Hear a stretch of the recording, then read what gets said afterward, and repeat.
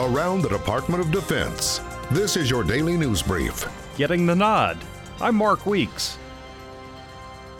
President Trump will nominate Acting Defense Secretary Patrick Shanahan as Pentagon chief, who said the president told him at the White House Thursday afternoon. Shanahan said he was pleased to hear the news and added that he will keep his sights on the national defense strategy. Very excited. I think we've all worked together. The national defense strategy obviously is the high priority, but as you can tell, there are real-world events that happen every day, so you have to spin a lot of plates. And as for future challenges as Secretary of Defense? Biggest challenge is balancing it all.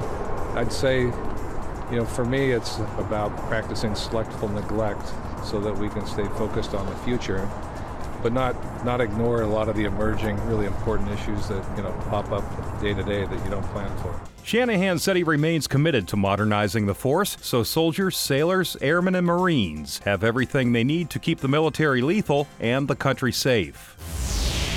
The commander of the 1st Security Force Assistance Brigade said the Army got it right when it deployed his unit to Afghanistan to advise and assist during Afghan Army missions. Security Force Assistance Brigades are specialized units that conduct training, advising, assisting, enabling, and accompanying operations with allied and partner nations. The general who commands the unit said during their 9-month deployment to Afghanistan, the 800-person brigade ran 58 advisory teams and partnered with nearly half of the Afghan National Army. The unit was the first to deploy as part of the Army's new Security Force Assistance Brigade concept. 5 active duty and 1 National Guard unit are slated to deploy on future missions.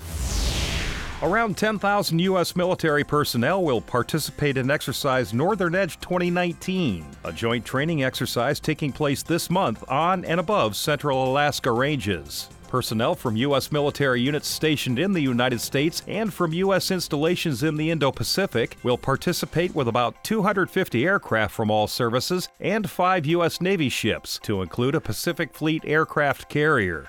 Northern Edge is one in a series of U.S. Indo-Pacific Command exercises preparing joint forces to respond to crisis in the region by improving tactical combat skills, command, control, and communication relationships, and develop interoperable plans and programs across the joint force.